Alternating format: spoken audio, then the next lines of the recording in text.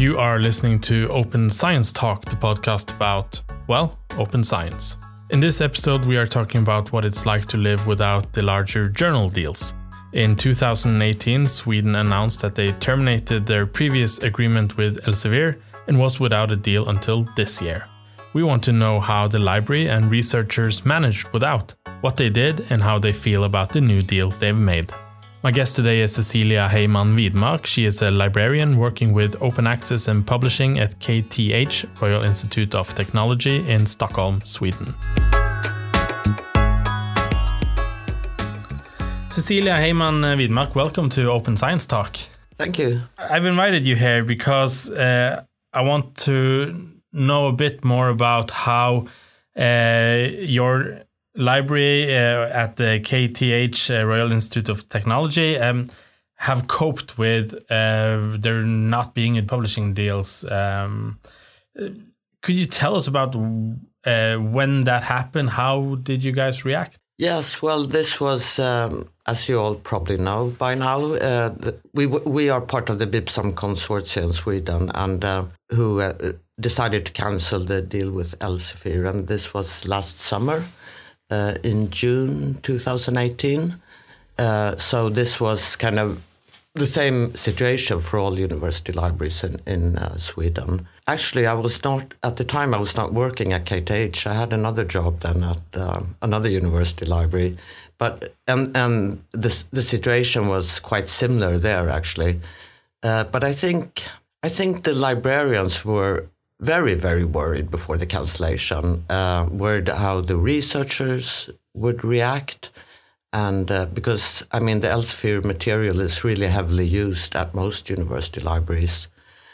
And we had always, said in the past, you could never cancel Elsevier, even if several people at KTH had actually asked me, couldn't we cancel Elsevier? Because Elsevier was 1/3 of our media budget, and in the past we had some economic issues at the library. However, the cancellation was a fact, but as we had, the archival rights to the collection, because BIPSAM had negotiated these quite well, we only lost access to the material published after 30th of June.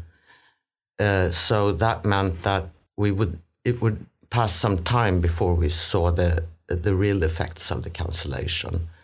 And we were quite quick to implement the service Get It Now in our library system, meaning that the researchers and students could, without any cost for them, could get newer Elsevier articles delivered to their email within an hour.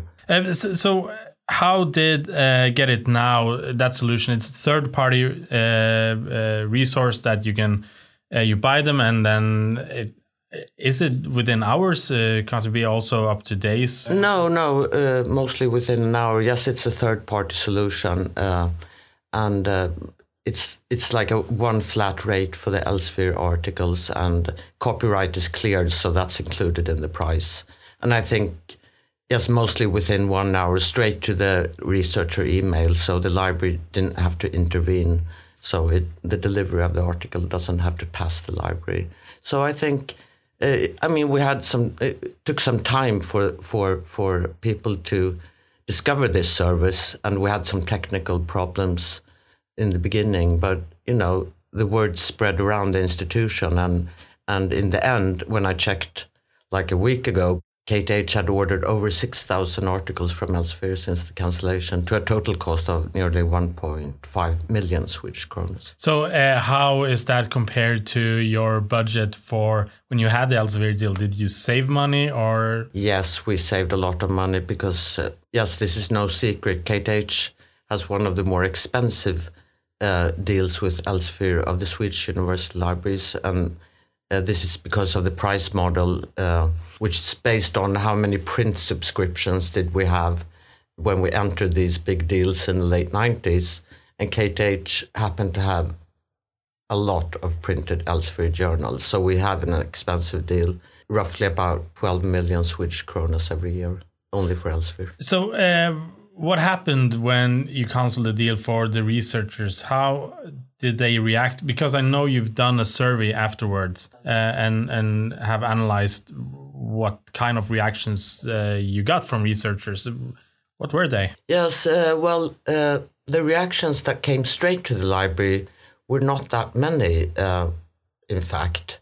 Of course, some people were quite upset, but we had like a standard reply to these researchers where we explained the underlying principles and the causes of why we had cancelled, and I think most people understood, because at the same time they are quite aware of the journal prices going up and Elsevier as a company and so on. So, but then we did a survey after early this year, it was in May, June, where we did some more in-depth interviews with the researchers.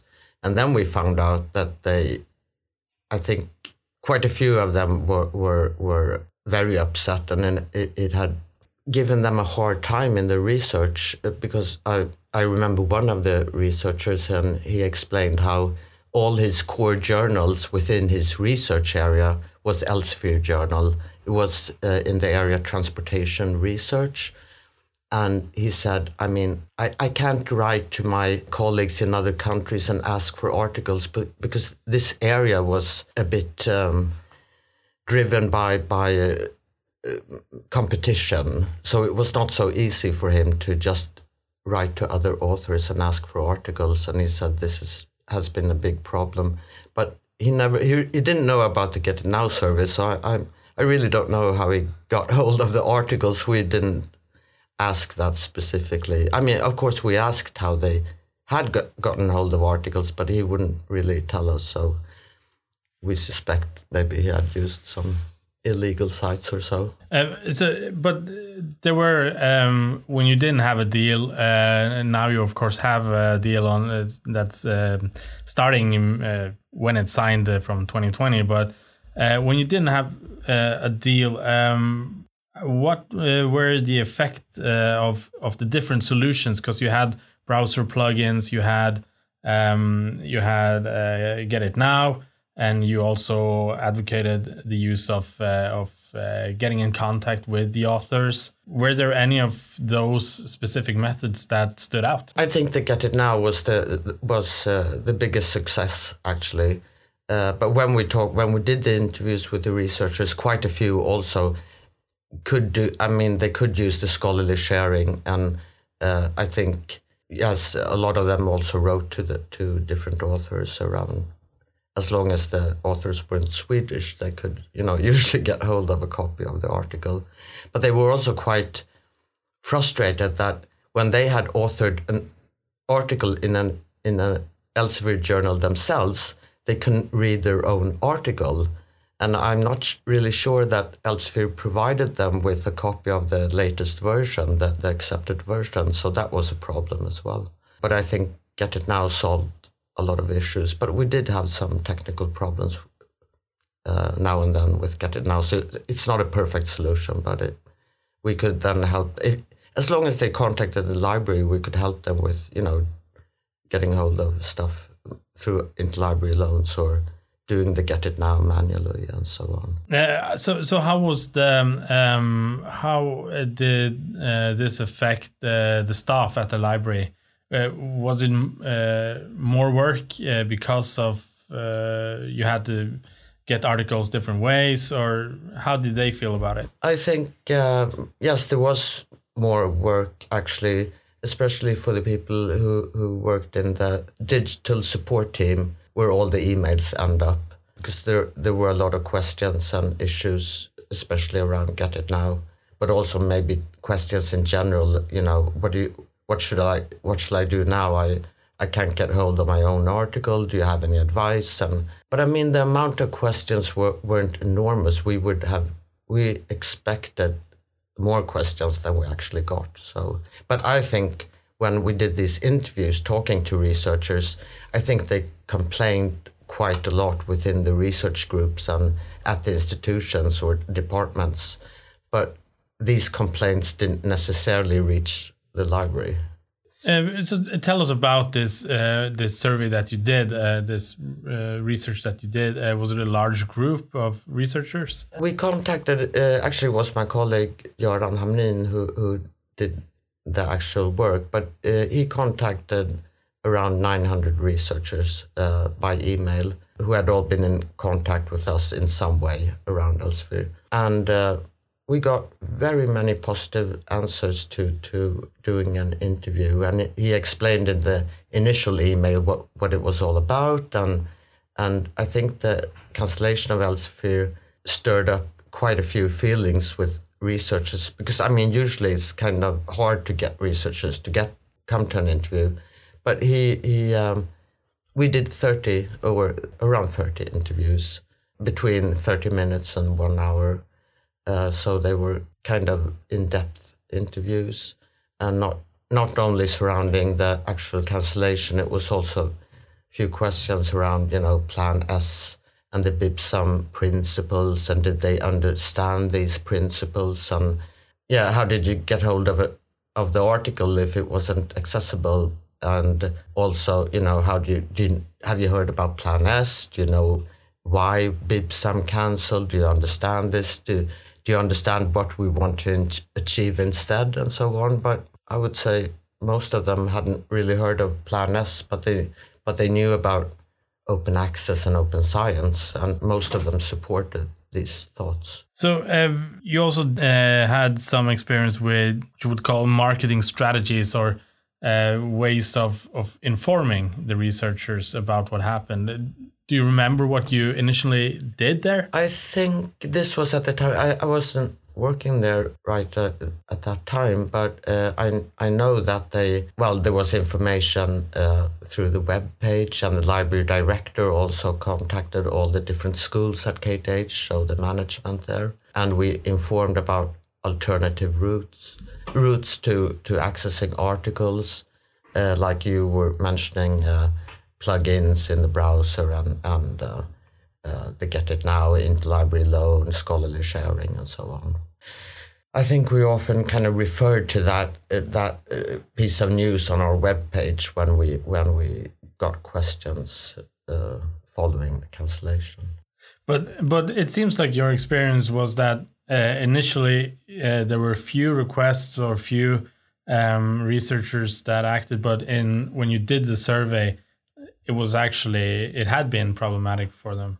Yes, so I think they did experience it as a big problem, especially within certain research areas, but they really didn't contact us because we had information, and they understood about the reason for the cancellation, and we always also brought out the message that the negotiations are ongoing and they might take time, but we all hope for a new deal in the future. So they knew it wasn't going to be forever.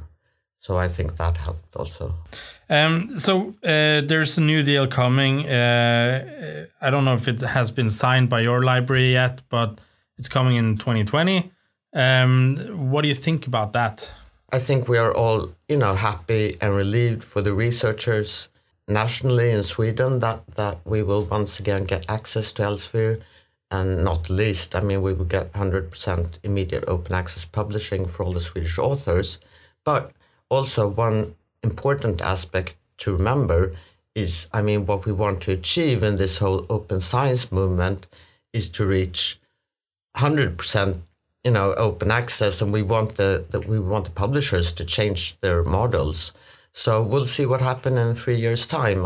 This new agreement is for 3 years, but I don't think we should just sit back and say now we're content with having this deal with Elsevier. I think we have just started, and we're in a transition to open science. Cecilia Heyman Widmark, it has been a pleasure. The same. Thank you.